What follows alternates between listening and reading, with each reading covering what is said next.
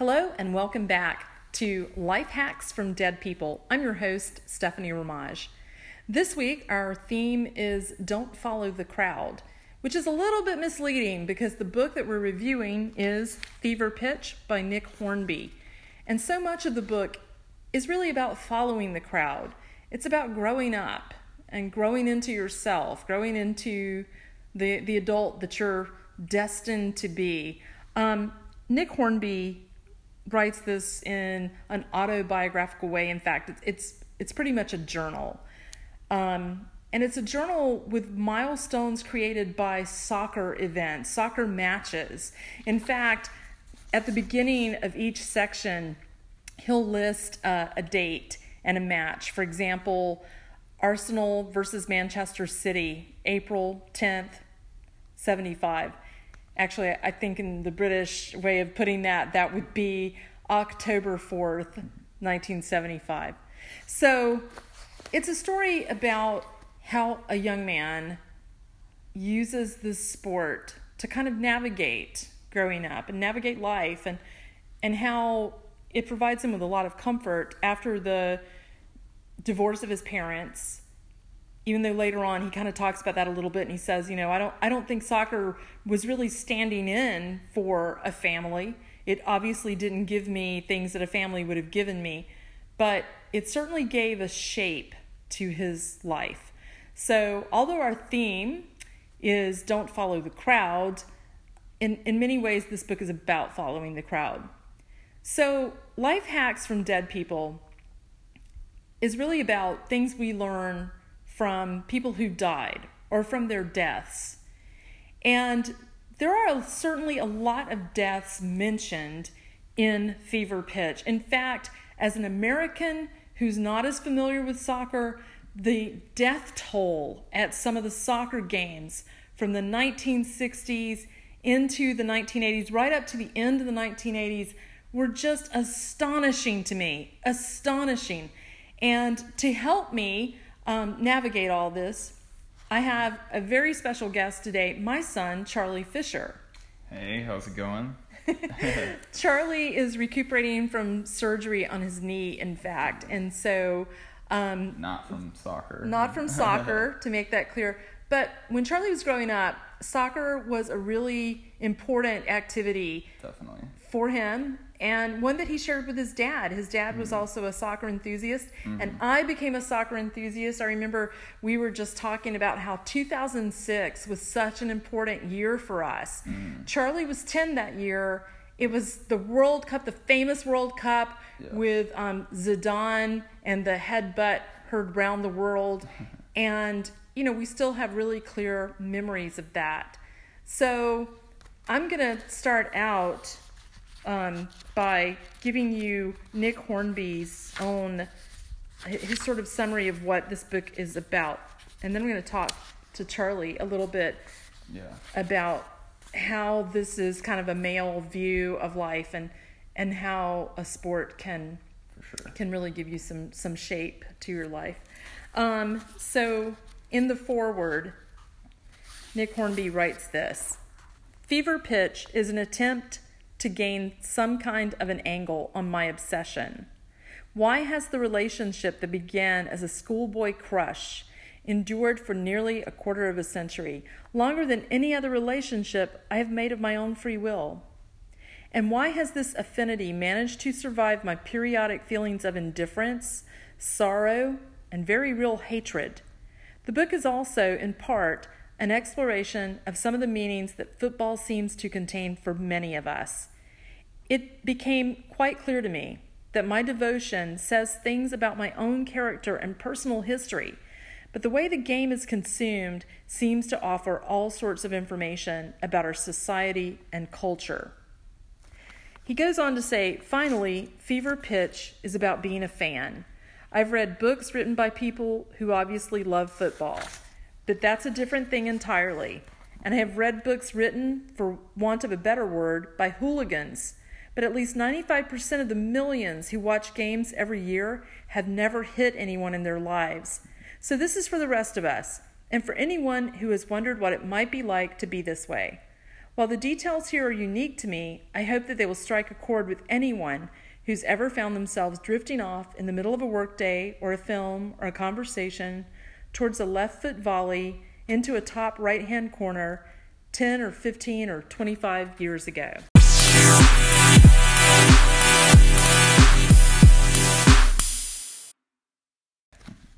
So, Charlie, talk to me a little bit about the role that soccer played for you in your formative years. Yeah, well, I'll say an interesting contrast. Nick Hornby was always a fan. When I was young, I mean, it was something my dad just signed me up for, and I just played, and I liked playing soccer. But early on, definitely I didn't really care about being a fan at all. I mean, one, because we live in America, there's, like, the teams seem unfamiliar. Atlanta didn't have a team at the time. And so I just liked it as a player, but eventually I began liking it, but I remember even because Nick Hornby talks about from the age of like 6 going to games and stuff. And I mean, I do remember watching, maybe not soccer, but plenty of sporting events. And I mean, the way that you care about it as a fan, like I was almost more, if I was watching a Falcons game as a 6-year-old, I was almost more invested passionately, like wanting them to win, than maybe even my own game on the field. I mean, even playing, sometimes I'm sure I was like brought to tears by a loss, but I don't know. And I mean, I wouldn't say soccer is different from other team sports, and it's that it gives you like a social outlet for sure. But I mean, otherwise, as a player, I think that was like the biggest thing to me. It was just fun socially, and then I mean, winning is fun too, and playing the game itself. As a fan, I think what's exciting is just for me, what's been exciting is just like, sort of seeing the stories of it unfold, like the path of a certain player, or a certain country, if we're talking like international. But I think for him, it was a lot more. It was to a whole other level of. He was constantly, as this whole book is sort of like you said, a parallel between his life and the game. So he kind of would use it to reflect. It seemed like. Right. So what's interesting is when you were 10, there was the 2006 World Cup, which was a big deal to both of us, and actually reached out and got the interest of a lot of people who were not even soccer fans because of what happened with Zidane. In the final, In Fever Pitch, Nick Hornby looks back to 1968 when he would have been about the same age as you. He was 9 or 10 years old then. And soccer became important to him then because it provided something meaningful, or at least something that you could focus on, to do with his dad post-divorce. And so he talks about something, it's so true, parents struggle so much to find something to do with their kids, and so his dad kept trying to get him interested in soccer, and he was never that interested in it. And then finally one day he said, yes, I'll go to the match. And he writes this, and this is just fantastic because it's so true. He writes, I was equally suspicious of rugby matches and cricket matches and boat trips and days out to Silverstone and Longleat. I didn't want to do anything at all. None of this was intended to punish my father for his absence. I really thought that I would be happy to go anywhere with him, apart from every single place he could think of. Yeah, that's a funny little bit. I like that. Your 10th birthday in 2006 was when I think I got you all of the FIFA matches, the set of CDs, of DVDs. Sorry, the set of DVDs. It might have been a little bit later, because I guess you're right. It was after the 2006 World Cup, before the 2010. So yeah. I think some of them you still haven't watched. Am I right? This is making me want to pull them out and watch them, because I actually just I have them here. I just pulled them out the other day. But yeah, no, I still haven't watched all of them. It was a good series. I mean, of course, some of the the footage of the really early World Cups isn't necessarily the best or the most That's exciting, true. but Yes, that is true. But, yeah. Yeah, some of the black and white versions are. Yeah, but I certainly enjoyed that, and I mean that's something, you know, I don't think I ever felt dragged along or into soccer by like my dad or by you, but I mean, well, you know, I mean, but like I said, you know, he did just sign me up, and it was something that I just happened to take to, and I mean, like he said, he didn't really want to be into it at first, but then it captured his attention, and so he became part of the crowd. Right. So as your mom, you may recall that I actually got in trouble at one of your soccer matches. Do you remember this? No, I don't. Okay. Sometimes if you were really on a long run down the pitch, yeah, I would run along with you down the side of the field, and I was yelling at you.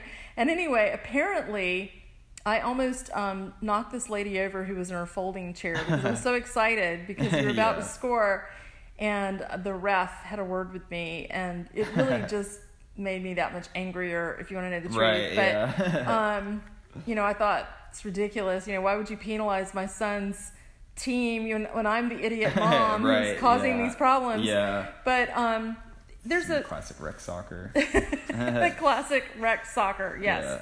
But there's quite a bit in Fever Pitch about Nick Hornby, his relationship with his family. Yeah. And I think this is just lovely. This bit that he kind of dedicates almost to his mom, certainly focuses on his mom. It's a section called My Mom and Charlie George. And Charlie George was a huge soccer hero at the time. So let me just read this bit. Now that I think about it, my mother's part in all this was actually quite mysterious. She didn't like me spending my money on Led Zeppelin records, understandably, or on cinema tickets, and she didn't even seem that keen on me buying books. And yet somehow it was okay for me to travel to London or Derby or Southampton on an almost weekly basis and take my chances with any group of nutters that I happened upon. She's never discouraged my mania for football. In fact, it was she who bought my tickets for the Reading Cup tie, driving down a frozen, snow-covered A4 and queuing up while I was at school. And some 8 years later, I came home to find on our dining room table an impossibly elusive ticket for the West Ham Arsenal Cup final that she bought for 20 quid, money she didn't really have, from a man at work. Well, yes, of course, it was something to do with masculinity, but I don't think that her usually tacit, occasionally active football support was supposed to be for my benefit. It was for hers. On Saturdays, it seemed to me now, we enacted a weird little parody of a sitcom married couple. She would take me down to the station, I'd go on the train up to London, do my man stuff, and ring her from the forecourt call box when I got back for a lift home. She would then put my tea on the table, and I ate while I talked about my day, and sweetly she would ask questions about a subject that she didn't know much about, but tried to take an interest in anyway, for my sake. If things had not gone well, she would tiptoe around them. On a good day, my satisfaction would fill the living room. In Maidenhead, this was exactly what happened from Monday to Friday, every single weekday evening. The only difference was that in our house, we didn't get around to it until the weekend. There is, I know, an argument which says that acting out the role of one's father with one's mother isn't necessarily the best way of ensuring a psychic health in later years. But then we all do it at some time or another, chaps, don't we? Do you? Have you ever stood in for your dad to basically keep me happy or make life seem more normal? And I mean, never overtly. I mean, maybe there is some small things kind of like that, because I mean, it's not like, you know, that's him looking back on it saying, I'm sure he didn't think of it like that as he was a kid, but you know, I don't know. It's hard to say because nothing comes to mind, because I don't think it was ever, you know, intentional or on purpose, because, you know, I don't know. I feel like you can, I don't know, because I feel like you're strong, you can handle yourself, but also because, like, it would be out of just, like, organically how, like, a home life works. Like, maybe, I don't know. I can't I mean, do you think of any time specifically? I mean, I think there were times, especially there were times, obviously, especially in the early years when I wasn't dating anybody, when, you, of course, were always the focus of my life regardless. And I think the guys I dated were well aware of that too. And I would make it explicit. I would say it, Right. So, So if I was dating someone, I had a little bit more balance, I think, along those lines. If not, then, yes, you were my companion. But you were often my companion anyway. We enjoyed, I think for a while there, we enjoyed a lot of the same stuff. And we would end up going to events and things together because, you were my pal. Right, yeah, I would say that it was like... I'm sure. I was your companion, but it still fell into. Like you said, it's not like you just didn't have a dating life. It just you weren't dating. So I think it was. I'm sure there were I'm putting this in quotes man of the house moments, but I think it was generally, you're right, more like a pal type companion, I guess. Yeah, but.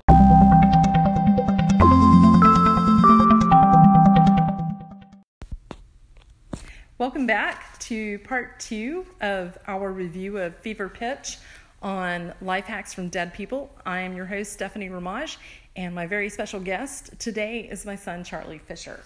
Hello again. So we're moving on a little bit here in Fever Pitch, and I want to talk about something that I think that Nick Hornby really nails better than any other writer. And I can say that categorically. I think I've read everything he's ever written. And in every book, he manages to write about this in a way that is profoundly visceral. He really gets it. And that is the self-hatred of the suburbanite. Suburbanites are kind of betwixt and between, they are not the people that live downtown in the big cities. So they don't really have that kind of toughened, slick carapace. And they're not rural, so they don't have the, I really don't give a rat's ass that you get from truly rural people. And I can talk about both of these. I've been both of these. And now I'm more of a suburbanite. I live... Some people would consider it almost in the city of Atlanta, but it's not part of the city. It's its own little city. But yet it's within the perimeter. It's certainly within the perimeter, and it's a suburb. Yeah, maybe to some extent. Although it's very, very different in terms of the terrain, in terms of the environment. But maybe a good way to understand Decatur's relationship to Atlanta is to think about maybe the city of Westminster's relationship to London. Right. Atlanta seems like it's all around you. It's really not. It's to the west, but you certainly are sort of immersed in all the Atlanta-ness, and you're inside the perimeter, which in Atlanta is a big distinction. Keeping in mind, and I think the English realized this a long time ago, anytime you build any kind of perimeter, wall, beltway, anything that divides, you're going to also introduce a scale of what's better and hipper and cooler when you do that, depending on which side of that you fall on. So, nonetheless, to be just outside a city, not really part of the city, it counts as being suburban. And there is sort of a self-hatred that comes with that. To help you understand that, there's no better way than to read what Hornby has written about this. It's in a section called Islington Boy. Maybe that's Islington Boy. I probably should have checked on my British pronunciation before I started that. Charlie is going to helpfully look it up. But here's what he writes about that. And he's the little date line here is Reading versus Arsenal, 5/2/72. The white south of England, middle-class Englishmen. So I'm going to redo that for just a second. The white south of England, middle-class Englishman and woman is the most rootless creature on earth. We would rather belong to any other community in the world. Yorkshiremen, Lancastrians, Scots, the Irish, blacks, the rich, the poor, even Americans and Australians have something they can sit in pubs and bars and weep about. songs to sing, things they can grab for and squeeze hard when they feel like it. But we have nothing, or at least nothing we want. Hence the phenomenon of mock belonging, whereby past and backgrounds are manufactured and massaged in order to provide some kind of acceptable cultural identity. I'm just going to repeat a term that he uses that is really cool: mock belonging. So it's made up. It's a made up connection, a made up origin. Okay. Who was it that sang "I Want to Be Black"? The title says it all, and everybody has met people who really do. In the mid-70s, young, intelligent, and otherwise self-aware white men and women in London began to adopt a Jamaican patois that frankly didn't suit them at all. How we all wished we came from the Chicago projects, or the Kingston ghettos, or the mean streets of North London or Glasgow. All those H-dropping, vowel-mangling punk rockers with a public school education, all those Hampshire girls with grandparents in Liverpool or Brum, all those Pogues fans from Herefordshire, singing Irish rebel songs, all those Europhiles who will tell you that though their mothers live in Reigate, their sensibilities reside in Rome. Ever since I've been old enough to understand what it means to be suburban, I've wanted to come from somewhere else, preferably North London. So Charlie, suburbanite boy, have you ever had that feeling? Yeah, I mean, I think I had it all the time growing up, but I don't think it really was in relation to Decatur specifically, because for me it was more, and I think this is really, I mean, I'm not saying what he says isn't true. There's definitely truth to that.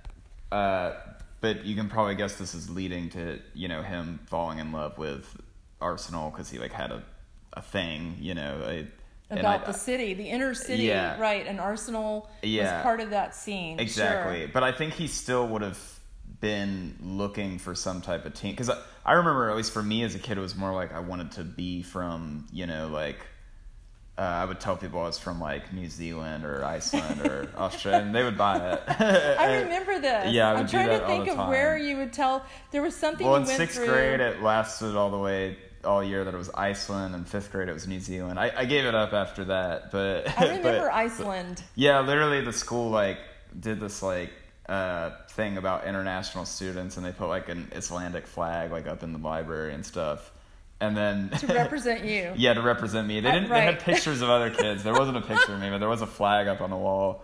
And I remember my social studies teacher asking me on the last day of school if I was really from Iceland. I guess somebody had ratted me out, and I was like, no, and he was disappointed. But it was funny it was because fun. I had no clue what was going on. Right. And one of your Yeah. teachers said to me, when I look at you, I can really see your Viking heritage. Yeah. And I had no idea. I was thinking, well, the Vikings are really tall, and where's this coming from? Yeah. And then, when somebody said, we put an Icelandic flag up for Charlie, I was very surprised because clearly, we don't come from Iceland. No. In fact, I don't think anyone in our family comes from Iceland. No, So. no, never. Yeah, I don't think it was. I don't know though. For me, I always felt like it was. I don't know. I guess because my dad did go to college for anthropology, and I was always curious. I didn't know what that was, but I think I just liked learning about different people. I don't know if I ever, and I did want to be from different places. I definitely thought it'd be cool to be from the country or from a tougher part of the city, but.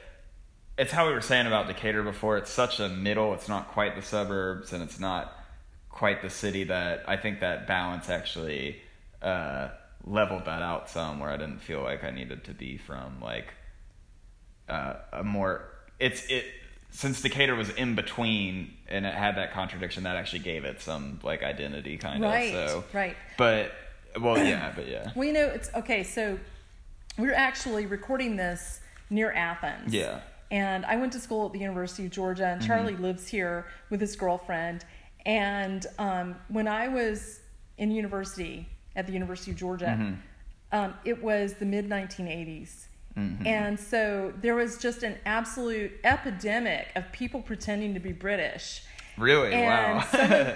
and some of the British accents were astoundingly bad. Just, to the point that standing anywhere near one of these people at a party was social death because it was not at all even remotely believable. Yeah. It was as if they had somehow gotten the idea of the English accent from watching Chitty Chitty Bang Bang right, or Mary Poppins. Yeah.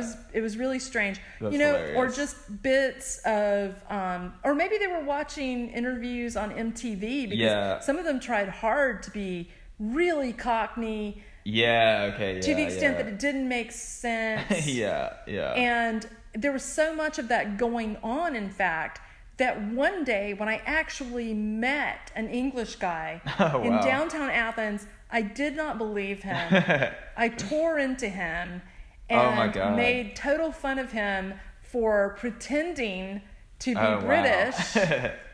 And then, much to my dismay, he started producing all of this documentation that he had on his person. He was an exchange student. Wow. And man. Right. But, I was sure that I had sniffed him out, by God. I smoked out that fake. Geez. Man, and, I'm glad nobody tried me like that in middle school about Iceland.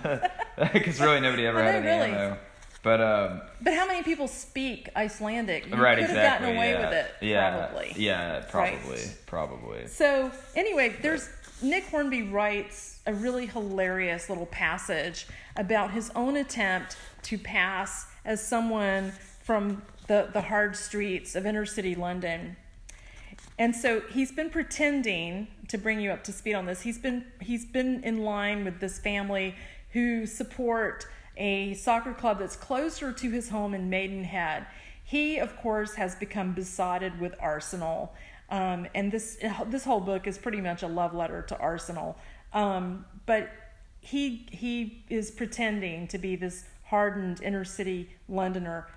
And then he says, "It was when they asked me about schools that it all went terribly wrong. They'd heard about London comprehensives and wanted to know whether it was all true. And for what seemed like hours, I weaved an elaborate fantasy based on the exploits of the half-dozen small-time thugs at the grammar. I can only presume that I had managed to convince myself, and that by this stage my town had, in my head, transmuted into a North London village somewhere between Holloway and Islington. Because when the father asked where I lived, I told him the truth."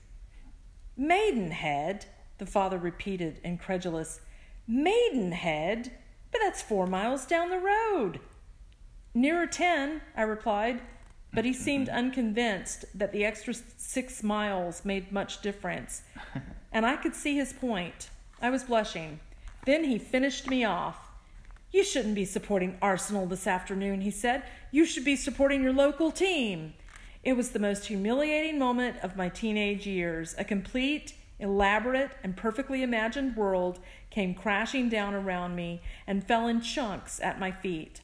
I wanted Arsenal to avenge me, to beat the third division team and their pedantic, dull-witted fans into a pulp. But we won 2-1 with a second-half Pat Rice deflection, and at the end of the game, the reading father ruffled my hair and told me that at least it wouldn't take me long to get home. It didn't stop me, though, and it only took a couple of weeks to rebuild the London borough of Maidenhead. But I made sure that the next time I went to an away game, it was precisely that, far away, where people might believe that my Thames Valley hometown had its own tube station and West Indian community and terrible, insoluble social problems.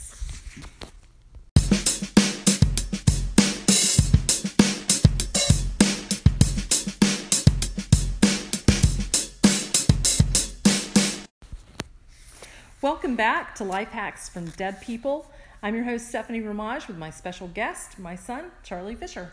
Hey, and I was just thinking that last passage you read reminded me that I guess really that the stuff with like saying I was from New Zealand and Iceland and stuff, that actually really did tie into soccer because a big part of my fascination of, other parts of the world was through soccer because it's big in so many other places. But like those specifically because I guess I did have a little bit of this almost sort of like the suburbanite thing looking for a mock identity, or what did he call it again? It's not mock origins, mock belonging. Mock belonging, right. Well, it was kind of because the U.S. national team, just because Major League Soccer at the time and the U.S. wasn't quite what it is today, I don't know, I've always been fascinated by national teams the most. And USA was always competitive, as in we would always make it into things, but never could win anything. So I actually kind of like the underdog side of teams like Iceland and New Zealand because, if you want to talk 10 years ago, Iceland was like basically nobody, and now they're like they're a reasonably, competitive team and nationally, and same with New Zealand. And so I think I kind of like that like underdog. I was looking for a bit of a more exciting identity, I guess, at least through soccer with liking those teams. Right. Because then I had a right to, if I said I was from those places, I had a right to support them, so. So you're faking being from Iceland. Yeah. But your support for Iceland was sincere. Right, yeah, so exactly, you're a phony Icelandic person, but your support was sincere. Right, okay, so it balances out. But you and I, we did always take an interest in kind of these smaller clubs. I remember being really interested in Scotland because that's where our ancestors are from, at least your ancestors on my side. Yeah. And, and also I remember being interested in Switzerland. Basically anybody who seemed small and like they were likely to get beaten, I was really interested in them. And I always, I grew up, as I said, I was in university in the mid-1980s. And my boyfriend at the University of Georgia at the time was a soccer player. He played soccer at his high school and then went on to play, with the sort of intramural team at UGA. Mm-hmm. And so it was important to me at that time.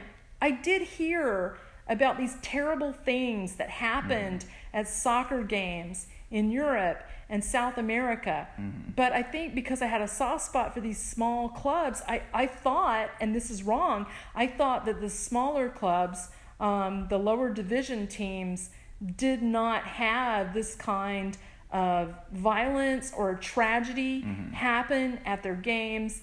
And so, getting into what I would say are the tragedies that Nick Hornby uses to punctuate fever pitch. I think that's a pretty good way to put it. As you move forward, he notes each one of these tragedies. And I want to point out, it is astonishing in 2020 to look at the numbers of the dead in some of these incidents. If this were happening today, we would be horrified. It would be everything that anybody was talking about on Facebook. It would be unthinkable. People would be marching in the streets, demanding change. Right, but something that Hornby points out, which is just striking, it's just so, profoundly keen, just a very keen, sharp observation. He points out that often when these tragedies happened, that team would be playing an away game 1 week later, and he would be at this away game, and everybody is just going on about their business, acting like these tragedies are normal. So Charlie and I were talking a little bit about some of those that Hornby writes about, and I jotted down kind of a timeline of some of them, and to the bit about smaller clubs not experiencing these tragedies. That's not really true because there's Ibrox. He mentions Ibrox a couple of times in Fever Pitch. Charlie, what can you tell us about Ibrox? Well, with Ibrox, and I guess they're not necessarily the smallest teams because it's just that they're in the Scottish League, which internationally isn't as well known as the English League. But, there are still big teams because it was well, we'll start with the first disaster at Ibrox was in 1902, and that was actually a international match between Scotland versus England. and it was a 1-1 draw, but the stadium was built of wooden planks that gave way under about 20,000 spectators, and 25 died and hundreds were injured. It was from about 40 feet up, and I mean that was in 1902, so you almost you wonder how well a stadium could have been built, but again in Ibrox in 1971, 66 people actually died, and that was at a match between the Celtics and Rangers. 66 people died. Yeah. At a match. How Yes. do they think that happened? Is this the stairwell? Yes, that's exactly what happened. So basically it was, I don't quite remember who was leading, but it was people were exiting the stadium, and at least what they've blamed it on in the past, although it might not necessarily be true, is that people trying to return to the game after a goal was scored caused a collapse in a stairwell. And 66 people died, and this blows my mind. That's crazy to me. And Hornby mentions that, but probably the one that he talks about the most, that really probably affected him the most personally, was Haysel, right? Yeah. Okay, so let me talk a little bit about what was going on with Nick Hornby at the time. He was a teacher, and at that time he was teaching some Italians, and I believe that they were grad students, maybe they may have been undergrads, but he was teaching them, and English, he was teaching them English, and this big match was coming up in, where is Haysel located? Belgium? Belgium, yeah, Haysel Stadium in Brussels. Haysel Stadium in Brussels, a big match between Juventus and Liverpool. Yeah, and it was a, if I remember right, it was a final, it was a cup final. Yeah, it was a cup final. It's a cup final. So he has promised these Italian students that they're going to go in, I believe it was on a Saturday afternoon, they're going to be allowed to go into the school building and sit down and watch this match together. And he's going to basically announce the match in English along with the announcers on the TV, and they're going to discuss things in English. And so he notices when they're inside and they have the TV on that it's taking forever for the game to start. He's got the volume turned down, so he can't hear what's going on. And I think at one point one of his students finally says something like, "Why are there stretchers?" Or, "There's an ambulance," or something. And he turned the volume on, and he just felt sick. He was just crushed because there had been a riot. And it wasn't after the game, which is when we think about these riots happening, we always think, it was after the game because somebody was ticked off because they didn't win. But in fact, it was before the game. And earlier in the book, he talks about this sort of tradition in the English stadiums where opposing groups of fans, they would run at each other. And they were just running. And back in England, they were used to people getting out of the way or trying to get out of the way. Now, clearly, there had been some tragedies in England, so it didn't always work. But at Haysel, his theory is that people were trying to sort of run at their opposition in the stands and frighten them, intimidate them, probably get into fights. But it had a much worse outcome. So, Charlie, tell us a little bit about why the outcome at Haysel was so bad. And how many people died? Let's see. So, 39 people died, and it was after as people were, basically, running from these other fans. They were near the corner flag of the field on a terrace, but everybody pushing forward caused a wall to collapse, and so people were literally just falling and getting trampled, and that led to UEFA banning all English clubs from European competition, actually, which was, indefinitely, right? Indefinitely, yeah. And I don't actually remember how long that lasted. Not too many years because they were back in Europe within the 80s. But I think it was actually a big deal, though, because this was in 1985, and so, 39 people die in that, and they get banned from European competition. Well, also in 1985, we were talking about these smaller division teams. Bradford City won the 3rd division title, and in the celebration, a loose cigarette fell under the stadium, and it was built out of wood and asbestos, so it quickly engulfed in flames. And since the back exits were locked to prevent people from coming into the stadium that didn't pay and stuff, people weren't able to get out, and 56 people died. And so the combination of those led to legislation to make stadiums more safe, and it was important in starting that. I mean, it still took into the 90s for stuff to really get legitimized. But I think there was a commission after Haysel. I want to say it's the Taylor Commission. I think it was named after an official. And Taylor Report, yes. Taylor Report. That was actually after at Hillsborough. That was after Hillsborough. Yeah, okay, so that's another, in 89, yeah. Right, there's another tragedy that's in 1989. Tell us about Hillsborough. How many deaths and what happened as a result? So Hillsborough in 1989 was it was an FA Cup semi-final actually between Liverpool and Nottingham Forest. And pretty much I believe there were already fans in the stadium, and about 5,000 more fans were attempting to enter. And so police decided to open up a set of gates, but they didn't have turnstiles, so they couldn't control how quickly people were moving in. Right. And so they basically were all leading into these pins, because these stadiums used to have standing area cages, basically. Right. Presumably they were cheaper seats, but they were also kind of more fun seats. I think for young adults and teens, it was maybe cooler to be in these sections. But anyways, it was already filled with people, and now there's a flood of people trying to get in, and it resulted in 96 people dying and 766 being injured. And as a result, they made what you were talking about, the Taylor Report, which it didn't force, it just recommended, but that all the fences be removed and stadiums become completely seating only, and that is eventually what happened, at least in Europe. Right. So they didn't have these ends of the field where up in the stands there were no seats, and you stood in those areas. It was the people standing and it would literally who tended to sort of charge. Right. Okay. And you're literally behind like a fence that you may see on like a school field or something like that. Right. Type of fence. He writes about this a little bit. Some of the changes he says. If going to the ground was all glory and raw power, standing inside it and getting back to the station afterwards was less invigorating.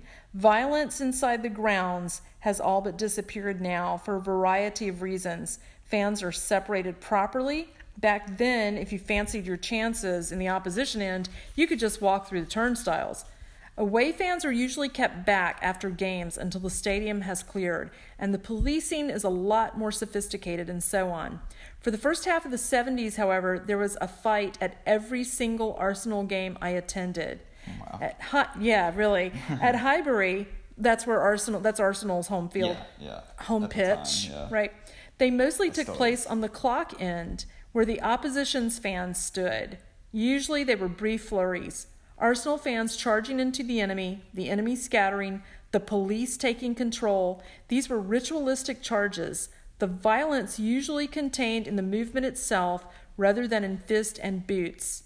It was this so-called running that caused the Haysel tragedy rather than any real physical attack.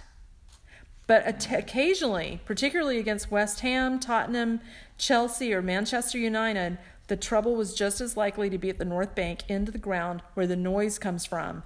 When away fans could amass sufficient numbers, they would attempt to seize the home fans' territory as if it were an island of strategic military importance. Now, speaking of military importance, you told me something that blew my mind earlier. It had a much higher death toll. Talk to me about El Salvador. Yeah, so it's worth noting that, clearly England had its issues, if Europe, needed to ban their teams and fans, but there were plenty of other places that, this type of stuff was happening. And there's, so in El Salvador and Honduras, during the World Cup in Mexico, or at least in 1969, El Salvador played Honduras, and I guess there's a discrepancy over a goal that made the score 3-2 with El Salvador winning rather than a tie with Honduras. And Salvadorians began, certain groups of them anyways, attacking Hondurans. Well, no, actually it was Salvadorians within Honduras started getting attacked. Right, by their Honduran neighbors. Right, and so then the Salvadorian government launched a military attack, resulting in a war. I think it lasted... A soccer match actually resulted in a war in Central America. How many people died at the soccer match? It actually... we don't know how many died as a result, because... Well, you have to remember what's also even crazier about this is that the match was actually in Mexico. Yeah, so it wasn't in either hometown. No, so these were just fans watching it on TV reacting. And the war only, I think it lasted, I don't have a number here, but it was only like 2 or 3 weeks. But I mean, either way, a violent eruption from just a soccer game. Wow. And then one more crazy one from South America, just while we're doing this, was Peru and Argentina, that's a decent rivalry. They're kind of all rivals in South America, though. But they had a game in 1964 in Lima, and at the last minute, a Peruvian goal was ruled by the referee as not a goal, and it was for an Olympic qualifier. And the decision sparked rioting within the stadium, and 318 people were killed and 500 were injured. And Lima was under martial law for the next 30 days. Lima was under martial law for the next 30 days. Yeah. How many people were killed? 318. 318 people killed at this soccer match. So, this is something people felt very passionately about, and apparently the way that the stadiums were built didn't help. Also, I think Hornby does a great job of pointing out it wasn't just the way the stadiums were built, it's the fact that huge numbers of people were attending these matches. He talks about a match where there were 65,000 people. I mean, that's the size of a town. That's actually, 3 times as big as the largest town close to where I grew up. Yeah. That's a lot of people. So you'd have what amounted to, a small city's population inside these stadiums. And also, the policing at that point was not that sophisticated, so there wasn't a lot of separating of fans. Yeah. Nowadays, of course, you go to this match, you're separated out, and when you leave, your path is a very strict path out. So they've avoided a lot of this in recent years. One more of these, and because you were mentioning just the sheer amount of people that were in it, and 1946, Bolton played Stoke City in England, and there were 65,000 people already packed into the stadium, which was already at capacity. But of course, capacity, the numbers were looser because it was standing room, so you couldn't exactly count. And there were another 20,000 people outside trying to force their way in. Wow. And it resulted in people dying from asphyxiation from purely just being pressed up against each other on the walls. 500 plus people were injured, 33 died, and the match started 26 later with bodies literally still on the field.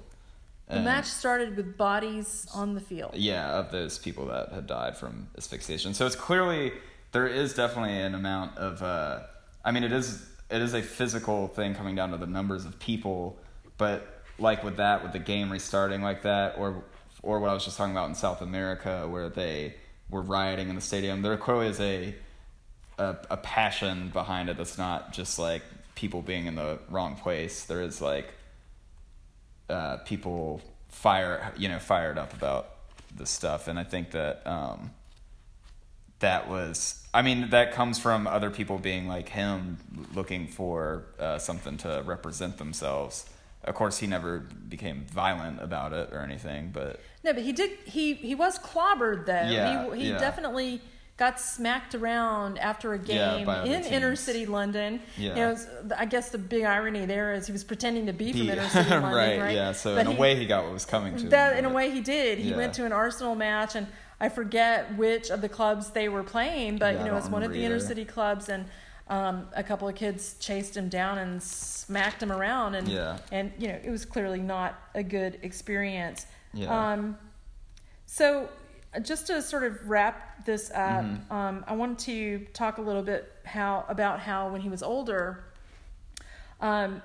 he was invited by his uncle to go with him and his nephew, his 13-year-old nephew, to see an Arsenal game because his nephew has become a big Arsenal fan at this point. And he writes, "It was strange watching Michael, a younger version of myself, agonizing for his team as they went 3-0 down and huffed their way back into the game.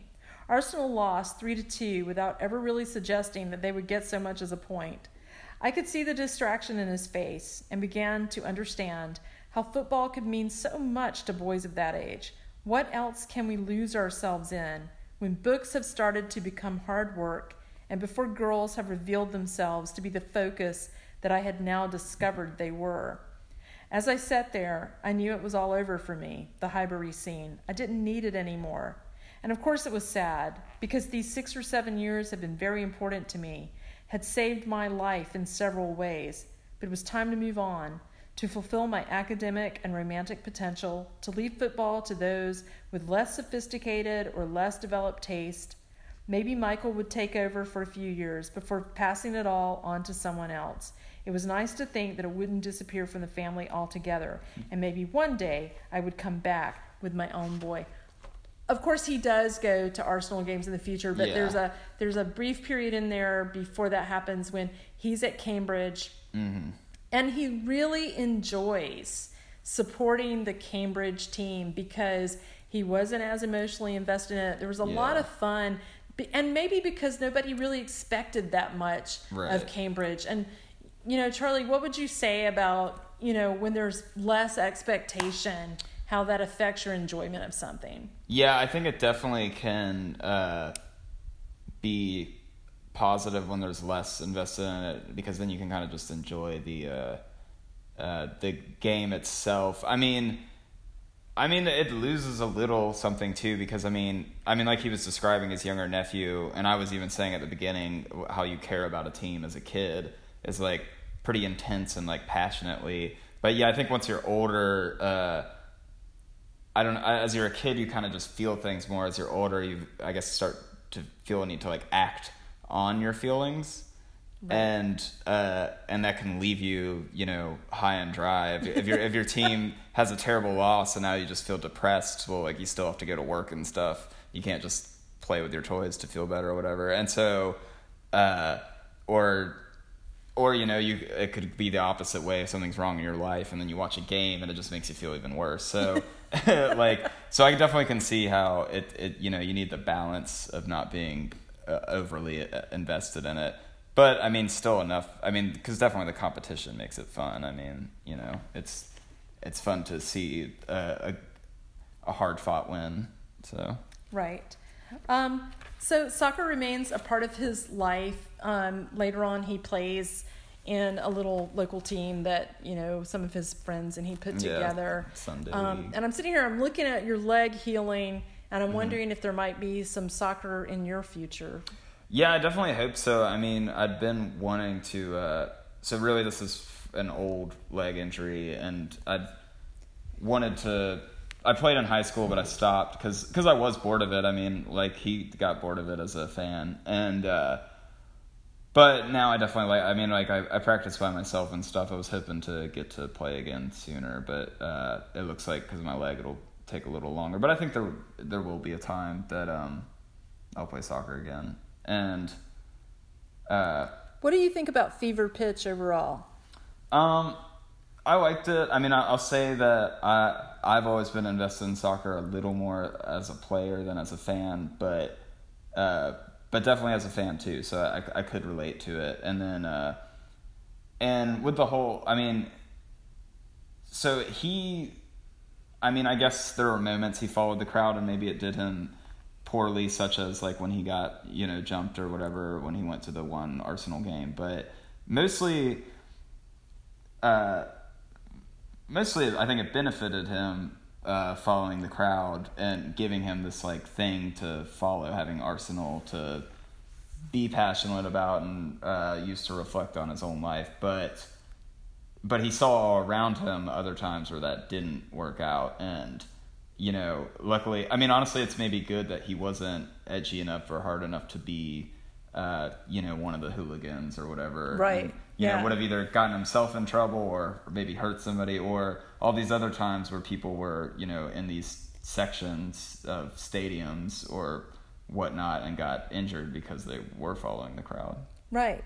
So, exactly. So maybe there's an argument for following the crowd, but there's also, certainly you need to think about what you're doing. Right. Yeah. Stop for a moment and think about what you're doing. Yeah. So thank you so much for joining us. This has been Life Hacks from Dead People. We talked about Nick Hornby's Fever Pitch. It's a marvelous book. Please check it out.